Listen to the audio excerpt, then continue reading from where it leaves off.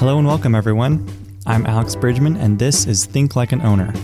This show seeks out conversations with business owners and private investors to learn how to acquire and run companies, with a special focus on micro-private equity and permanent capital. You can learn more at thinklikeowners.com. This is my first conversation on the podcast with more than one person. I'm meeting with the team from searchfunder.com, an online community dedicated to search funds and the various parties involved. A search fund is the smallest form of micro-private equity I've found thus far, and is typically one entrepreneur seeking out a company to buy and run as the CEO. The team consists of the two co-founders, Luke Tatone and Mark Yuan, and their COO, Karen Spencer, all of whom are graduates of MIT. Luke is the first speaker, followed by Mark and then Karen. During our conversation, we discuss what a search fund is, how they're structured, who participates in search funds, and how they've evolved over time. If you are interested in running, buying, or even starting your own company one day, this conversation is for you. I met the team after signing up on searchfunder.com, only to realize all three of them lived here in Portland, Oregon. Mark initially reached out and invited me to coffee, where we chatted about all things search funds, and I quickly met the rest of the team. This conversation is the result of one of my most recent and favorite small world stories. I hope you get as much value out of this conversation as I did. Please enjoy our conversation. So if we could just start by going over what a search fund is, how they're generally structured, what the goal is, and then who generally participates in the search funds, the different parties involved. So there's a lot of different ways of defining a search fund. At Search Funder, we take the broadest possible definition. So fundamentally for us, it's an entrepreneur that's seeking to buy their way into owning a company, generally with other people's capital, very early in their career, although not always. Most of the search funds that we bump into and participate on our site are either the sort of traditional variety that's popularized in the Stanford study, where you have usually a freshly minted MBA raise a few $100,000 at the front end of their search, and then they go and hunt for a business for a couple of years, and then have an obligation to give those investors the right of first refusal on any deals they come back with.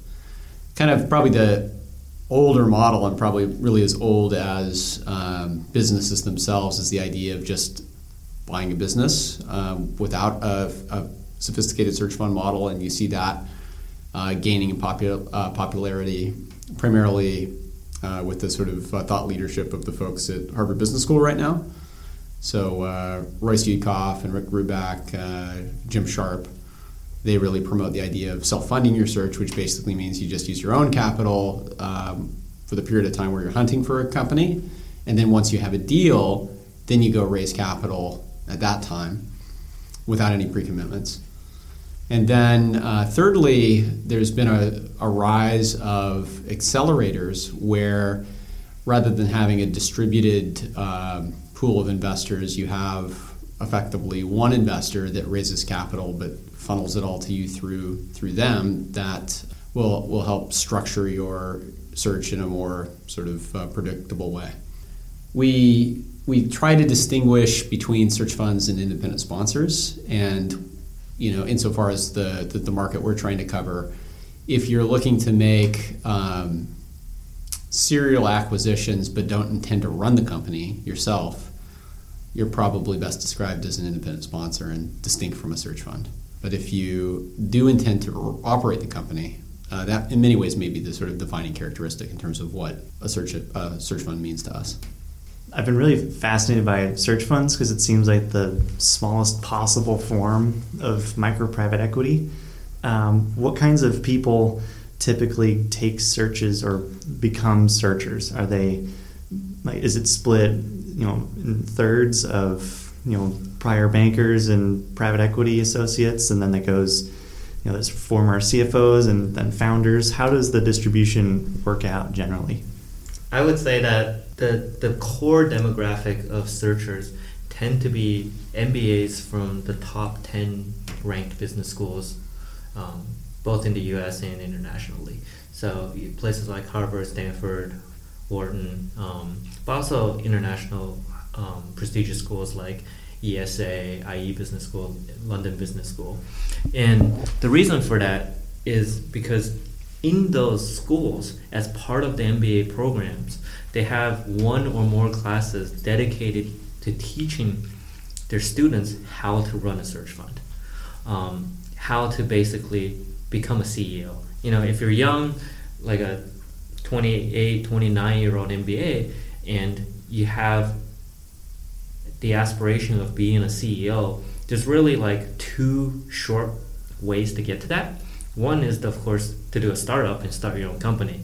But success rates are very, very low, and it's not the most reliable way to, you could call yourself a CEO, but the idea is that, you know, to be actually running a real company with employees and revenue, it takes a while to get there. Search is another path. So rather than taking that huge risk of trying to get something brand new off the ground, you find essentially, like, and most search deals fall into this category, you find an aging business owner who needs to basically pass on his company and doesn't have kids that want to stay in the business. So we're talking about, you know, medium-sized companies that tend to be family-run businesses. So you're thinking like small manufacturing companies, accounting firms, things like that, insurance companies, what have you.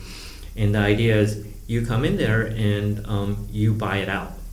So the type of people who end up in this sort of CEO role are very representative of the entrance requirements of the business schools. So which typically tend to admit, you know, former consultants and former bankers and private equity guys. And I would say that historically it's usually been the people who've worked in finance that are going into search funds because they have more confidence. They have perhaps participated in these acquisition type deals before, not as the principal, but, you know, as an associate or something like that. So they're more confident in their ability to take down a business. But we're seeing a shift from kind of finance-backed folks to more operationally backed folks, and that's basically being driven by the investors. Because ultimately the goal is, you know, the process of finding a company and acquiring it kind of defines the search fund, but ultimately the goal is to run the company and to build value. So actually, you know, the operation where you're running a company for 10 years is much more important than the search itself. So would you say that of the different experiences that you could have had before running a search fund, would you say that the operator, CEO, founder type of skill set would be more valuable than that of the private equity guy? At least the investors view it as more valuable, and the ability to lead like employees in these kind of small companies, which is funny that you mentioned that. Like the one demographic that is very large and very well represented is military officers who have left the military and have gone on to top tier MBAs because they're used to leading employees from all walks of life, right? So rather than a consultant or a banker who may have, you know, mostly have dealt with a workforce that was very, very white collar throughout their careers, these types of businesses tend to be smaller. You might have hourly employees. So actually military searchers are very eagerly sought out by investors in the search fund space. Yeah, and I was going to add on to what Mark said. I interview a lot of searchers who turn into operators, and we try to catch them about that 6 month in. And one thing that they universally talk about is the ability to be able to engage with people of all walks of life and in all situations. Typically, if you're going to a prestigious school, you've kind of been on a track in a certain way and you've worked in a certain type of environment, and now you're working in something that's completely different with people with completely different concerns. So they've had to take crash courses on their emotional and social intelligence skills. How many searchers over time have you seen, studied, maybe interviewed, or just in general had on the site? So we have been able to tally over 900 search funds having been formed since the beginning in 1984. So it's a big number, and we've seen exponential growth in search fund formations in the last 5 years. Yeah, can you speak more to the growth you've seen over the last 5 years? Before we started recording, we got to see a little bit of some of your data from this past year and prior, and it just looks like tremendous growth. How has that looked over the last 5 years? I think you summarized it pretty well. I think if it was profitability numbers for a company, I think a lot of people on their board would be doing a jig of some sort. It's just a very steep slope upward, and I think the trajectory is going to continue. There may be bumps here and there, but it's definitely going to continue. So how many searchers or search funds were formed last year versus like 5 years ago and 10 years ago? What do those numbers look like? So we're approaching that sort of 180 plus this year for 2017. That's the one where I feel like I've got the hardest data. And then 5 years before that, you're looking at 29 search funds that we've been able to learn about through our community. That's been impressive. Yeah. What do you think is driving that hockey stick like growth for search funds? I think Mark alluded to it. The more that schools teach about it, the more articles that get written. I know that there are more schools coming online that are teaching it, and I think that it's a much more compelling path with the baby boomers retiring as well. Are these searchers buying businesses typically from owners who are retiring, or what other circumstances are the owners selling from? Typically, it's somebody who's retiring. So if you think about a baby boomer, they've run their company 20 plus, 30 years. They don't have a family successor for the business, and maybe not somebody in house that is capable of running it or financially able to buy the business. They might have a life event. Sickness or illness or something else may happen where they finally think, okay, now is the time for me to think about a successor. And it's a great moment for an enterprising person to step in and buy a company. But looking at this search process more in depth, what are the typical steps for a searcher from going from nothing to acquiring the company? I assume there's a fundraising stage, then there's the search stage. What do each of those look like? I think the first stage is learning what a search fund is, and that can take a little bit of doing. Luckily, we've got a ton of resources, just to put a plug for us, on searchfunder.com that help people in getting started. And then the next step is interviewing other searchers, investors, really understanding what the dynamics and the nuts and bolts are. And then I think you're moving on to finding sources of financing. How are you going to fund that time? Is it going to be through a pool of investors, or are you going to be able to do it on your own? What we tell searchers, and it's almost a carbon copy of basically what, if you ask the professor at Harvard Business School, they'll tell you to do. And in some ways, we built kind of the community around these needs. Is before you think about launching your own search fund, the best thing you can do is to intern with current searchers.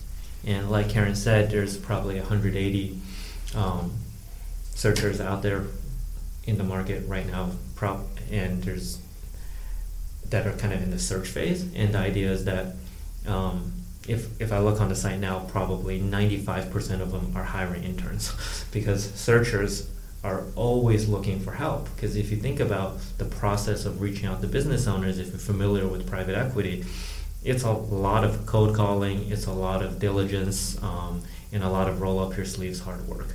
And as a result, it takes about 2 years to find a company. That's kind of the average speed, and you can use as much help as you can get. And it's a great way to see if search is right for you before you commit, is to help a current searcher.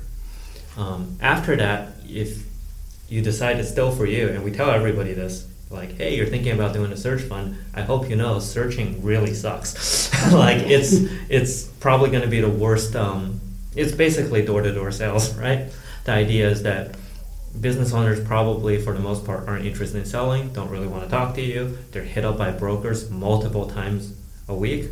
Luke and I were talking to a business owner, and he was telling us that they have set up a special hotline just for people who say they want to buy their company, so they could direct it to them. And I think there was some guy named Frank, and we're like, "What's Frank like?" And they're like, "Frank does not exist." So you're doing a lot of solicitation. The idea is that 99% sort of rejection rate, and all of this is at the end to do just a single deal. So if you can kind of stomach the search phase, your reward is that you get to be a CEO at a relatively young age. Yeah, I think one thing I would add to that would be maybe a little bit encouraging to a prospective searcher. For most searchers, I think the first 6 months to a year is just learning how to search efficiently. Mm-hmm. And, the first couple of business owners you talk to, which are very hard to get in front of, you're going to mess up. And that's just a part of the process. But by the time you've done it a few times, you can credibly present yourself as a serious buyer. And that might be 6 months to a year into your search that you're finally in a position to actually consummate a deal. But that said, a lot of times searchers put a arbitrary timeline on when they're going to stop searching. I think our belief is that if you're patient and if you're doing the right things, executing your plan daily, buying a company is a very, very doable thing. And it's not our belief. Personality dispositions, and you might lose the desire to search after you see what types of businesses are available.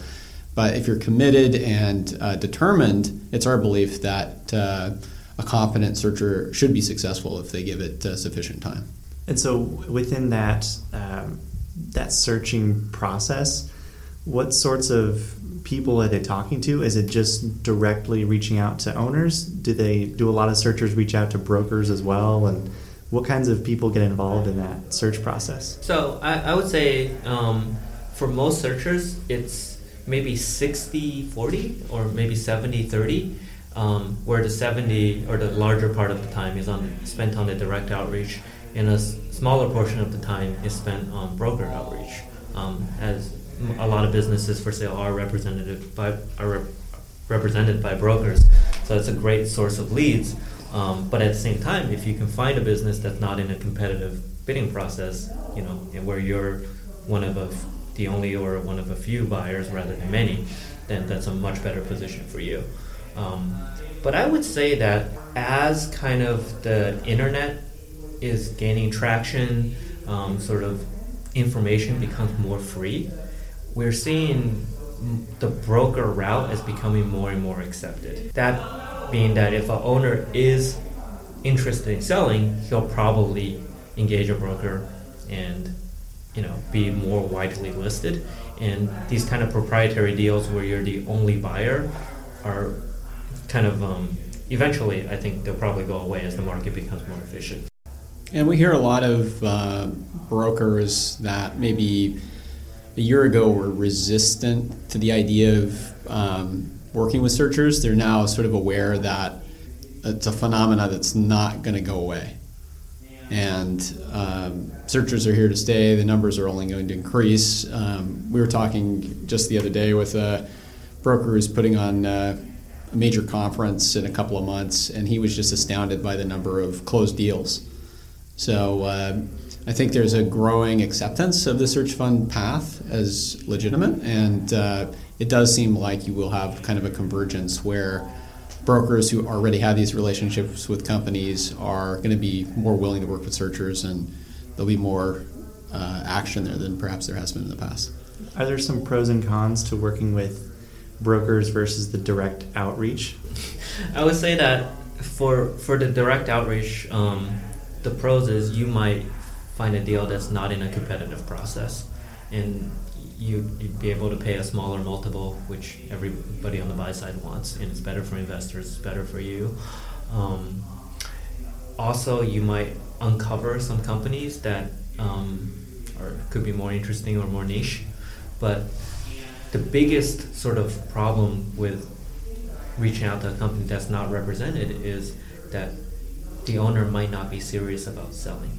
So a searcher can and often will waste probably months corresponding and doing diligence on a company only to have the owner at the end of it say, I'm not really that interested in selling. Whereas usually if an owner has engaged a broker, he's already made a mental commitment to not pull out. Searchers on average will research like in depth, maybe 6 or 7 companies to buy one.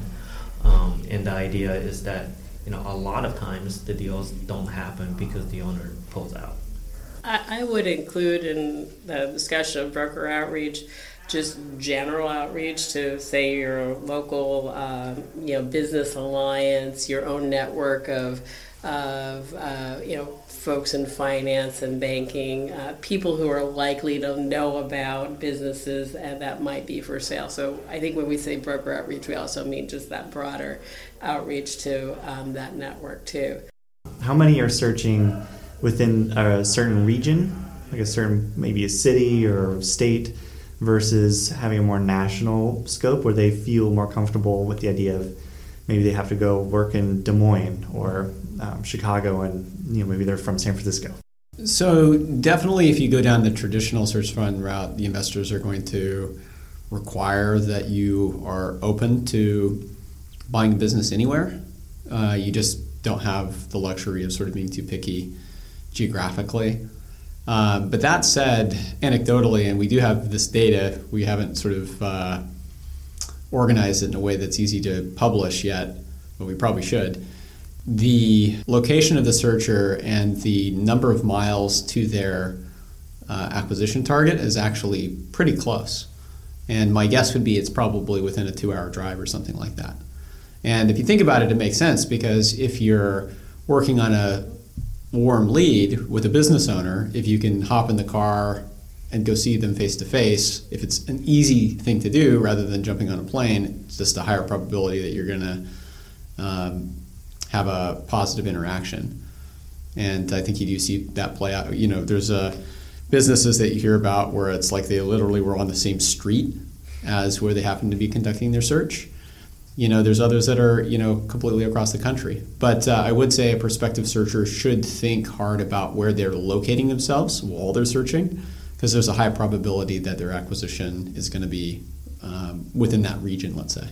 We see that self-funded searchers tend to have more geographic constraints. So, for instance, they have a spouse who is constrained by geography, or they have kids that they don't want to move. And that's one of the things that is enticing about the self-funded model, is being able to say, I only want to live in a certain geography and I will find a business in that area. The trick of that is that you have to be much more flexible about what type of business you're going to buy at that point. Yeah, so in the traditional model where investors are paying your search costs and you're drawing a salary for the 2 years that you're searching, and essentially you're not taking any personal risk. The reason that they, at least in the U.S., they require you to search basically the entire U.S. is, you have investors pre-committed to you, and they have a certain amount of capital they need to put to work. So you have to buy a larger company.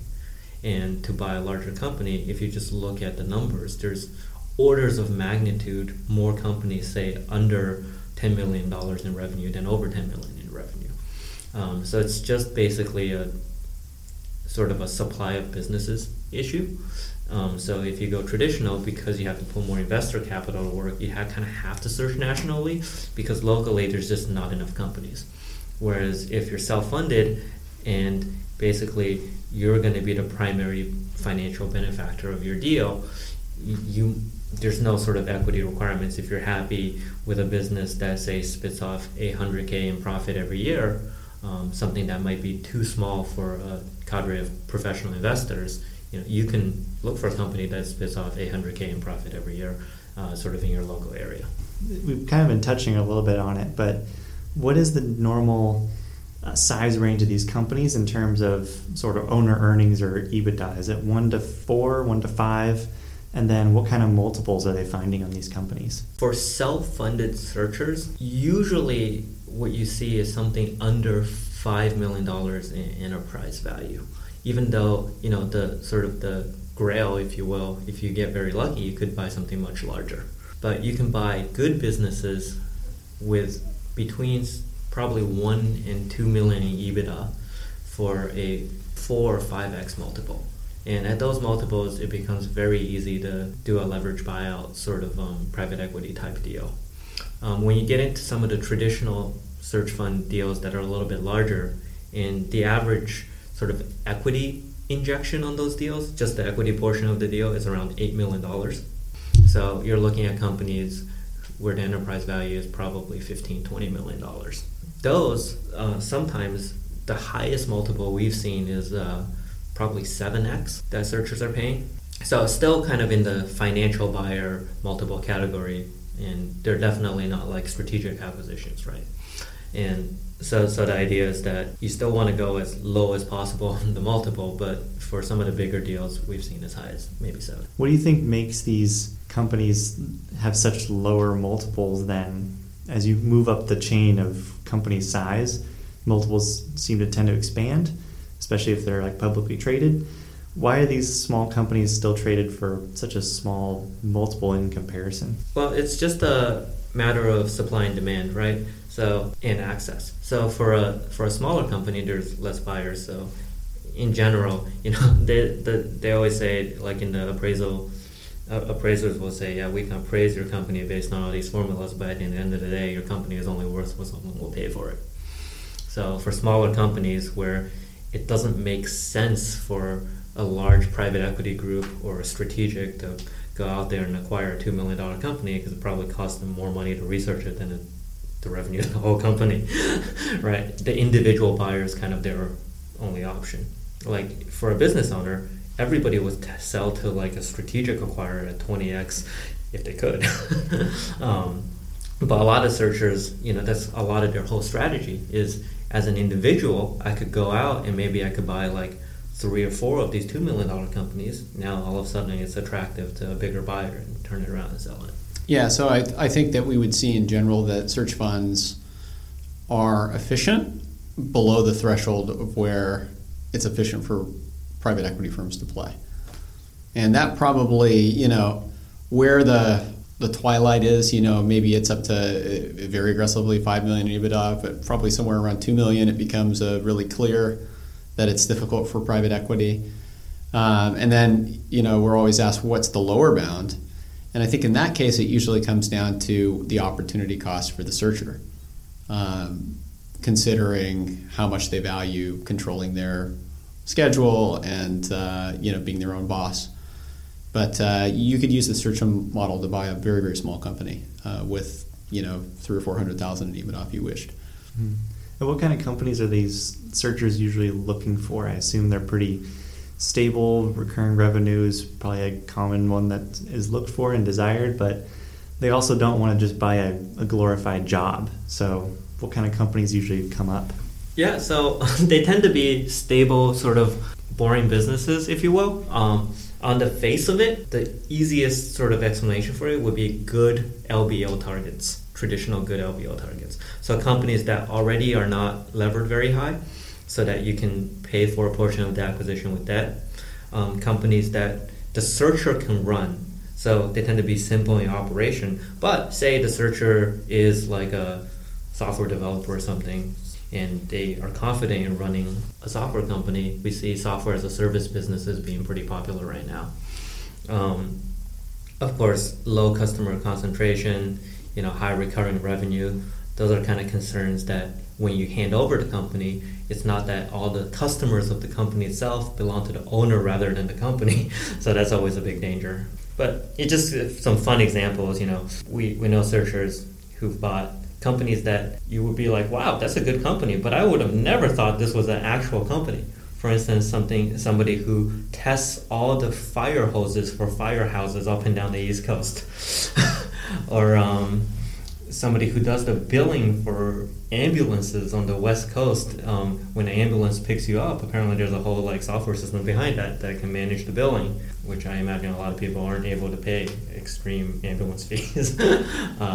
There's also manufacturing ketchup nozzles, what have you. So it tends to be medium-sized companies in industries that their functions are pretty essential, so they're stable and they're not really going away. and the owner is generally selling the company because they want to retire or for a non-business reason.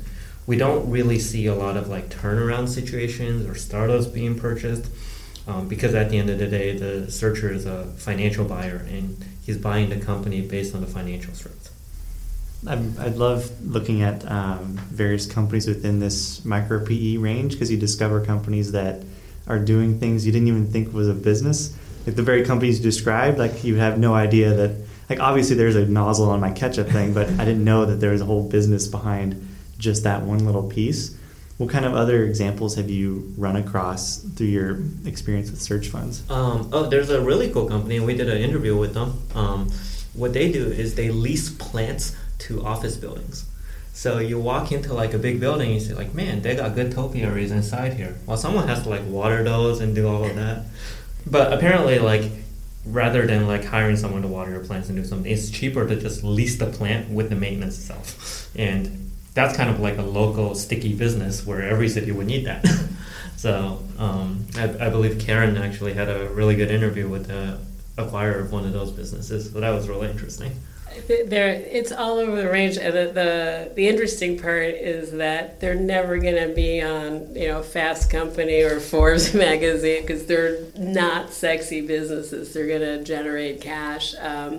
You're talking about pool maintenance in sunny areas. You're talking about the ambulance services. You're talking about insurance services, therapy, so autism therapy or drug therapy.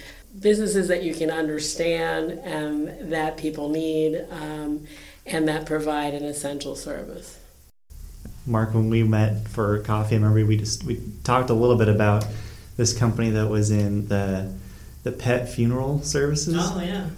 That's just a really interesting example. Would you be able to touch on that just a little bit?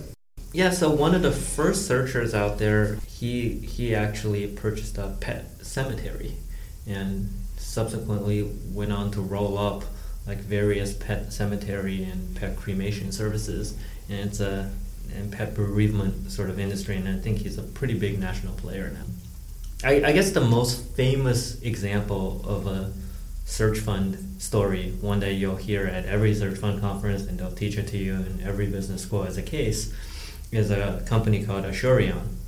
And if you've ever bought any electronics through Amazon or you get insurance on your cell phone, chances are Asurion is the insurance company that's backing it. I think it's a multi-billion-dollar company now, but it started as a search fund when two Stanford graduates, I think in the early 90s, basically they went out and they bought a roadside tow truck service company. They said, wow, towing is kind of like insurance, right? Because it's like, what if you can sort of pre-purchase towing so you have it when you need it? Now there's roadside assistance programs that you can buy.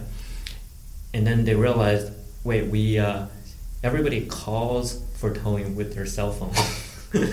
Why don't we expand the insurance options to cell phones? And they kind of did a hard pivot, and there was clearly a vacuum in the market for insurance on cell phones, and they've kind of taken over that market through kind of this search fund acquisition plus hard pivot. And now they're actually some of the original sort of proprietors of the Asurion deal are some of the biggest investors in searchers now, which is something else that we see. Like the life cycle of a successful searcher is you graduate from business school, you buy a company, you are somehow wildly successful in your exit of that company, and then you continue doing what you know, which is search funds, as now an investor in the community. So most searchers, the people who are backing them, the investors, are former searchers. Do you remember what they purchased the company for, or what the purchase price was? I want to say $5 million. I think the important lesson there, one of the most attractive things about going into a search fund for an entrepreneur is that you can pretty much control your downside. If you are patient, you buy a good business with good cash flow, and now you're in business, which is difficult to do, there really is no cap on your upside. And there are certainly lots of examples of companies that have started out as maybe a $5 million acquisition that have gone on to be very substantial companies.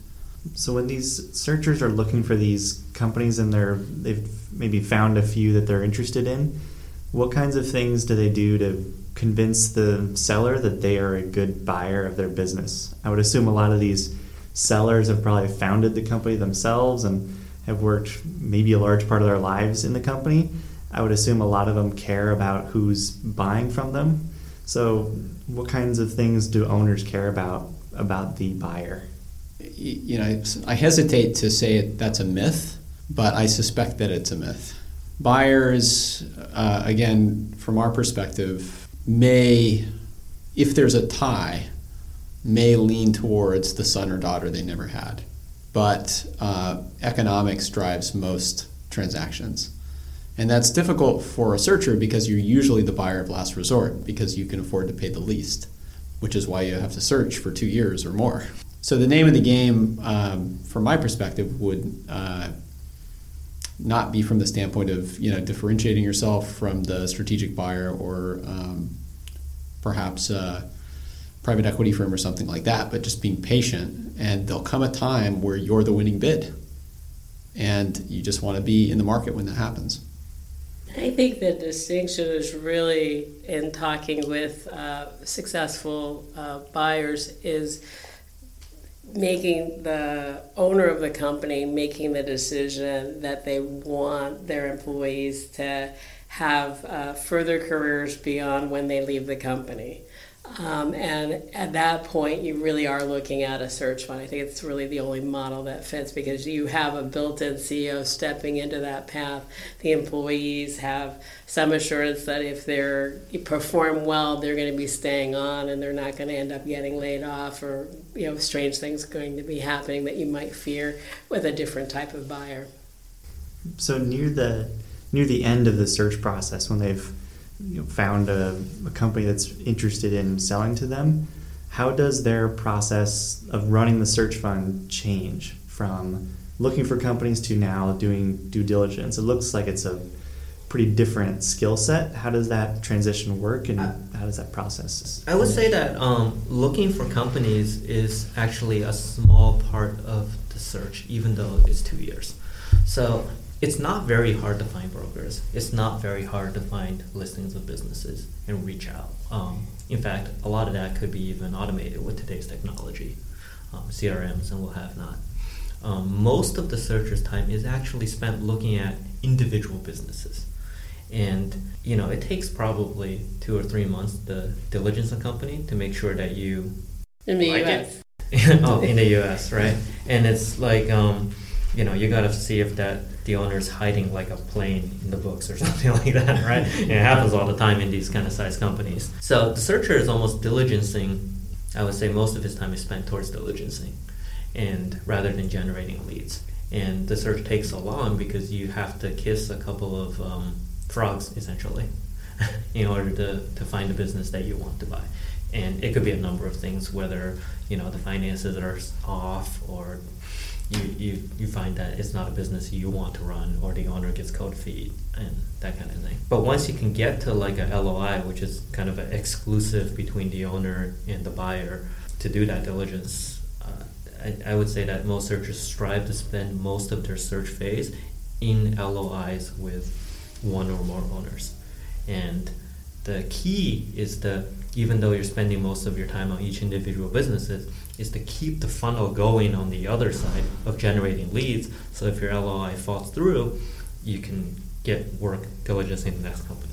If they're hiring interns, it sounds like the vast majority are. Is the intern's job to primarily look for deals and source them? I would say that an intern spends a lot of time figuring out how to source deals. But they also might do the first cut of the screening. So a lot of searchers won't even talk to the owner until one of their interns says this business is worth looking at. And maybe the intern has the first conversation with the business owner even. The interns that are most effective tend to be, future searchers who are currently in business school, so they're kind of going down that path, so they're pretty motivated to talk to these business owners and can kind of represent the searcher pretty well because they're not that far removed from the searcher, maybe just 1 or 2 years. What percentage generally of companies that have a signed letter of intent, the LOI, how many of those roughly close after that is signed? So we've seen searchers, if you get lucky, maybe the first company you look at, you buy. And so we've seen searchers been able to, complete a search in like 4 months just because they got incredibly lucky. But usually I would say somewhere between 5 and 7 is the average. So you would get to like a signed exclusivity with the owner 5 to 7 times before you find a company to buy. So each hurdle of the process has a low probability generally of success. Let's say they get through all of those hurdles and they finally find a company they like, they buy it, the owner's happy.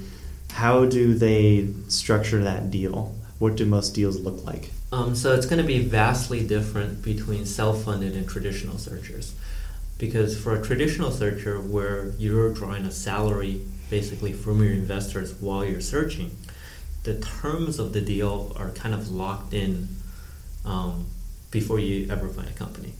So as a condition of your group of investors providing you the money to live on while you're searching, they say when you find a company, this is what you're going to get.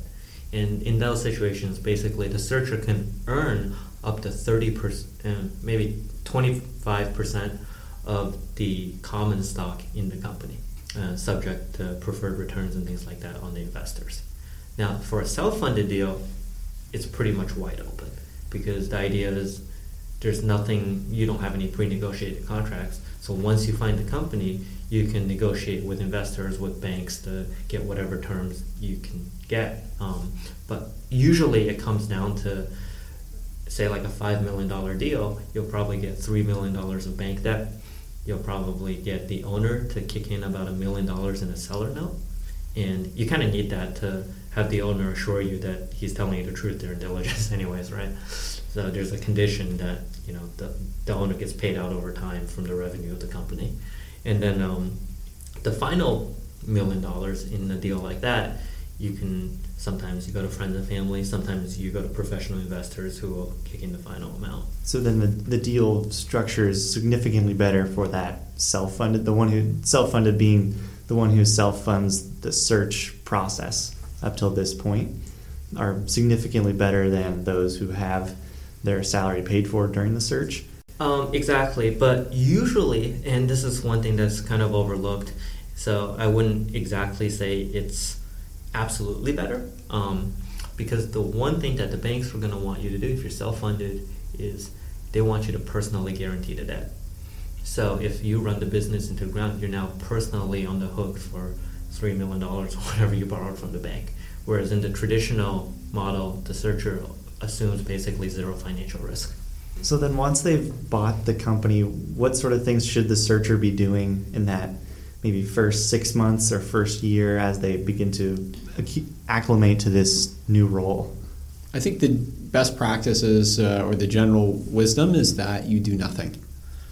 And in the first 6 months, maybe year, what you're really trying to do is understand the drivers of the business. And probably the biggest mistake you can go in is, basically lay off a bunch of staff or make huge changes and, give yourself some time to understand the business that you're running. And then oftentimes, like, the things you need to do are kind of just obvious at that point, put in a sales team where none exists, or update, outmoded technology, or, just low-hanging fruit that don't require massive disruption, but, provide a obvious advantage to the business. But that doesn't mean you get to kick your feet up on the desk and just, have a placard that says CEO on it. They're working really hard that first 6 months. Typically, these businesses don't have robust accounting systems or financial systems, so some of that back operations stuff gets done during that time period so that you actually know what money's coming in, what's going out, and really understand the financial engine of the company that you've just bought. And how long do these searchers hold the companies for? I assume they could hold them indefinitely if possible, but do a lot of them sell after 5 to 10 years or so? So I would say the average holding period, if you look at kind of the studies that Stanford publishes, is around 7 to 8 years, I think. It's kind of up to the searchers and the investors what they want to do with that. Sometimes the investors, they want out because they have, LPs themselves that expect a return. and the searcher might kind of recap the company, where the searcher continues to run it while some of the investors get out. So it's like any, it's for the traditional guys anyways, it's like any private equity owned company at that point. And most of the traditional deals are structured with a IRR hurdle as part of the searcher's compensation. So they're definitely watching the clock. If anything, that would be what would drive a searcher in a good business to want to exit. In the self-funded model, then you're in the driver's seat. You don't have the sort of ticking time bomb, and you could potentially hang on to a good business indefinitely. So is SearchFunder.com a pretty fair representation of the search fund market as a whole? So do you have maybe 80% of the search funds out there are on SearchFunder, or what's that number at? Yeah, we aspire to have everybody. I think if you compare us to, say, something like the Stanford report, which is kind of the gold standard for search fund analysis and financial information, it's been going on for, I don't know, probably 10 years, something like that. Every couple of years they come out with a great report. That's fantastic. They're able to get detailed financial information. It's a very in-depth report, but their definition of a search fund is somewhat narrow. It's defined as the traditional search fund. We make it our goal to have sort of like a big tent view of search funds. We include the self-funded guys. We include the accelerators. And as new varieties and ways of doing search funds pop up, we make it our business to reach out to those searchers and try and bring them into the community. So I think that the scope of our data and our outreach, while it's completely crowdsourced, is very nearly comprehensive. It's very unusual. It's kind of like a good day, ring the bell, when we find a new search fund that we didn't already know about. And I would say in terms of user base of the people who are active in the community, we probably have 80% plus, because the idea is that SearchFunder very quickly, and it's a function of the lively discussion on the community. People can come in and just basically ask questions when they're just trying to get started. So we tend to capture people who are very early in the search process, and we can kind of keep them throughout. We didn't touch on this before. Maybe I should have. But all three of you went to MIT, which is right next door to Harvard and their search fund program. Why didn't the three of you start search funds? Why did you start a search fund site instead? This is back when it was hard to do a search fund. At MIT Sloan, the business school, where Mark and I attended. Karen actually went to the engineering school, so she's the real genius.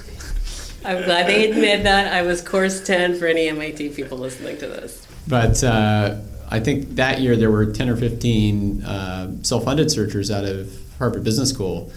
And a couple of them were in classes. In fact, there was a guy that was in a class I was TAing at MIT that was telling me about a search fund, and we kind of knew what it was, but we didn't have any sort of concrete idea such that it was realistic for us to launch a search when we graduated.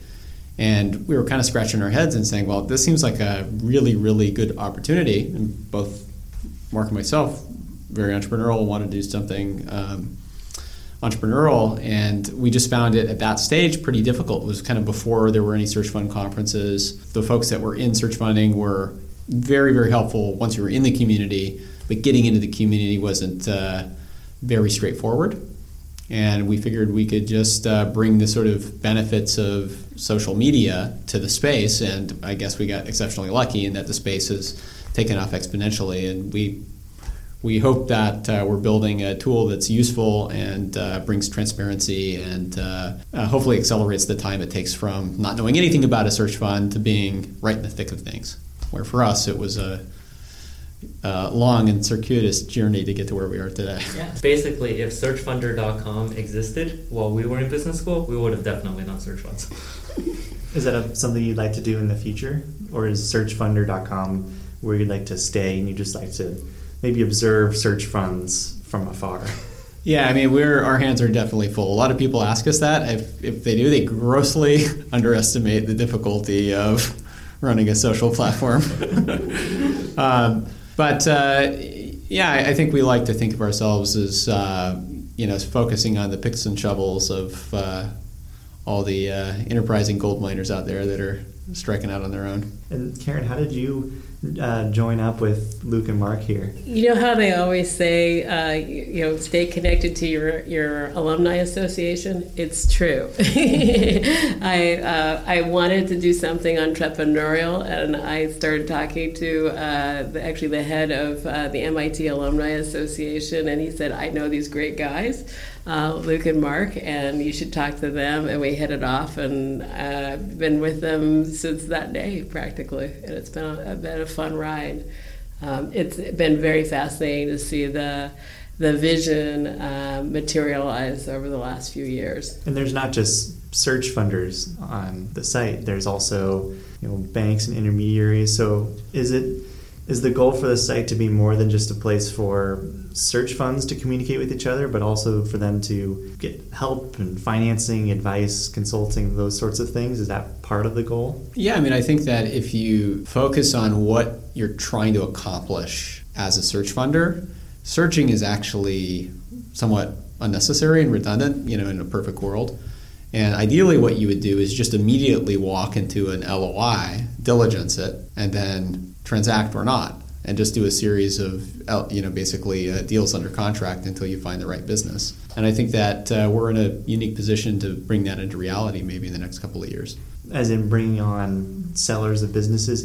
Yeah, so that happens to some extent. So we have a number of intermediaries that bring businesses, or at least intermediaries that are interacting with searchers. Most of the actual deal information happens off the platform.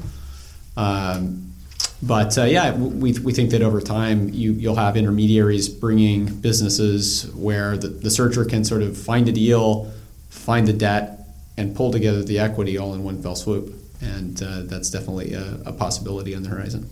Is there a possibility that by bringing some of those businesses for sale onto the site, that there will be a lot more competition for those companies and they'll get better valuations? Yeah, I think that cold calling businesses is probably always going to be sort of a good chunk of what a searcher does. And if you're lucky enough to find a business that is not currently represented, absolutely, that's your best play.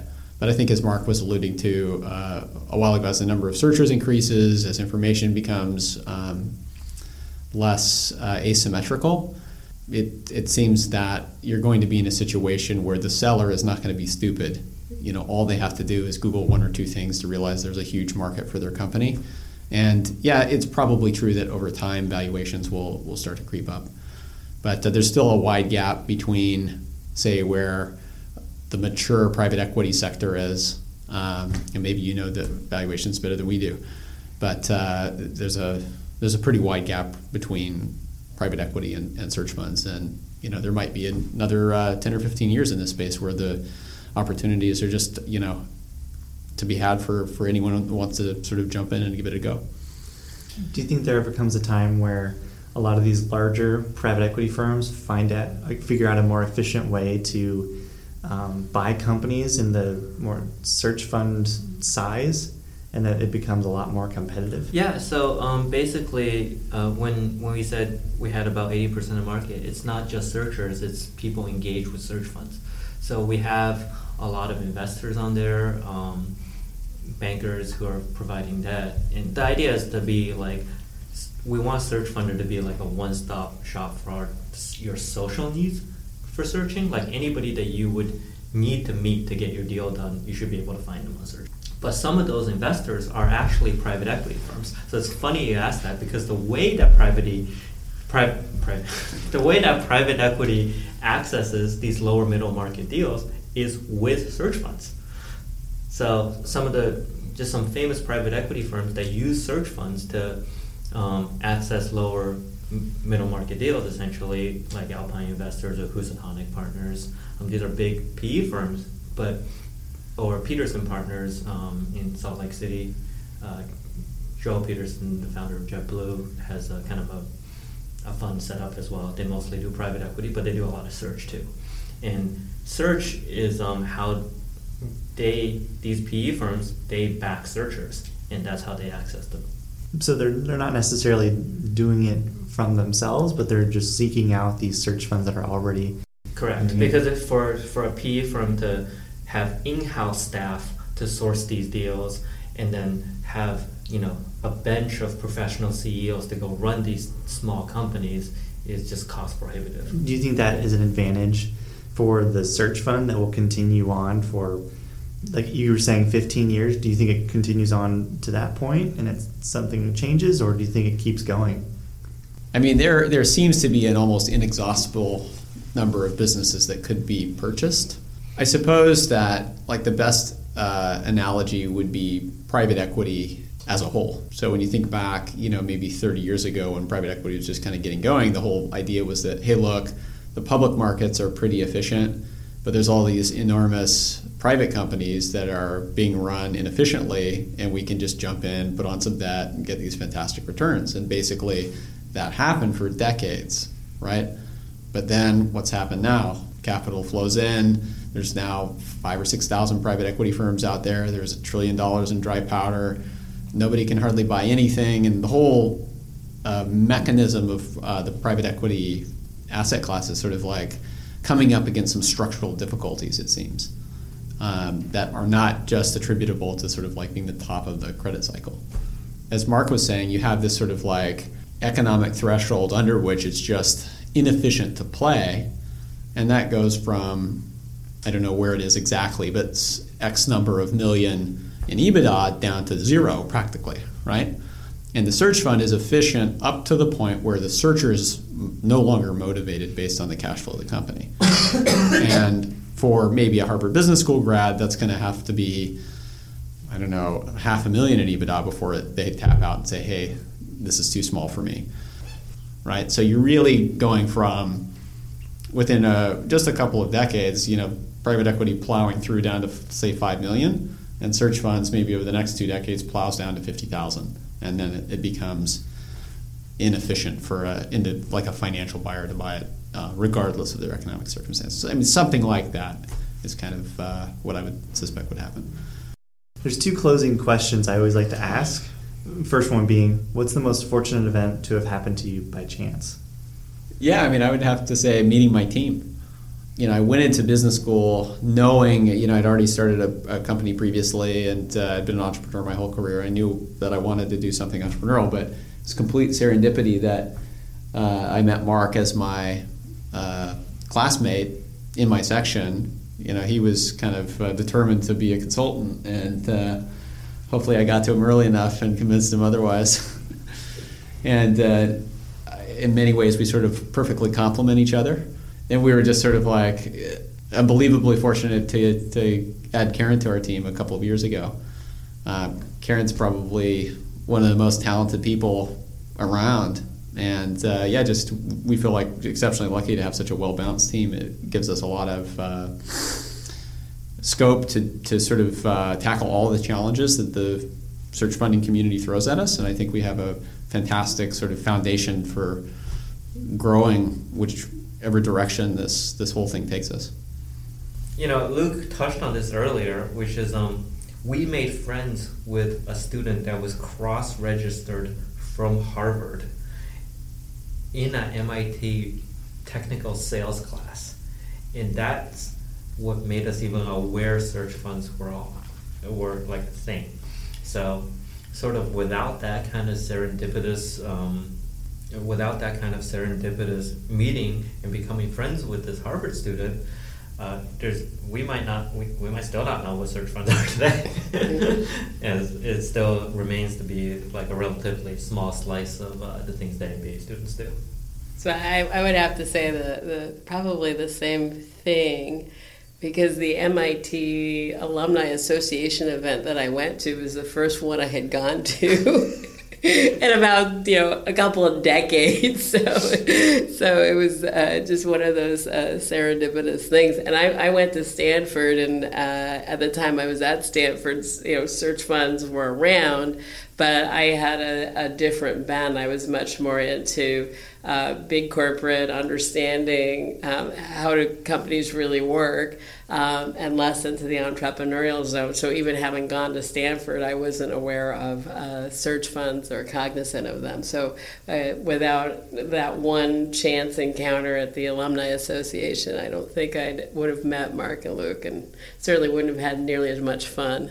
And then my last question is, what's the best business that you've ever seen? Is it that tow truck business, most likely, or towing business with the phone insurance, or is there another one you've come across that was equally as impressive to you? Well, we're based in Portland, Oregon, and a company that maybe some people might know is Consumer Cellular. And it's kind of remarkable the way they were able to build such an impressive business. But basically what happened was Consumer Cellular realized that there was kind of two markets out there that were sort of underserved, one on the capacity side and one on the demand side. And the idea is that basically elderly people and some other segments of the users of cell phones thought that cell phones were too complicated. So why don't we make a simple cell phone that just has big buttons and is easy to use? And then the other thing they noticed was that a lot of the wireless carriers had extra bandwidth. So what they did was they bought extra bandwidth from companies like AT&T and sold it on very, very simple phones for a discounted rate that covered a lot of the market. Would you like to give it a shot? that seems pretty lame. It's like I have no relation with this company. Well, I this is probably not the business school answer, but I think being the COO, I just love a business that operates well and efficiently, and one that provides like extraordinary customer service from the customer's perspective. Like if we can, please a customer, make them happy, and retain their goodwill and for the long haul, I think that's a great business, and those are the businesses I fall in love with. And unfortunately, I can't think of one that people would know unless you lived in Portland, Oregon.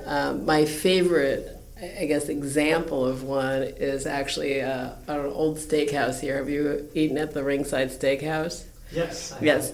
That works like clockwork, and my husband's a musician, so I've spent a lot of time in restaurants and pubs and bars, and I can pretty much tell you in about 10 minutes or less whether something works well or not, and that business works incredibly efficiently. From a customer standpoint there, I don't think I've ever been in better. My mother once returned a steak because it wasn't the one when she got it, she was not as thrilled about it because she had hemmed and hawed about ordering between two different types of steak. And they said, okay, if you're not delighted by it, we will bring you the other steak. There was nothing wrong with the steak they served. It was perfectly cooked, but she just wasn't delighted. And I was like, okay, every time my mother comes to town, that's where we're going to go.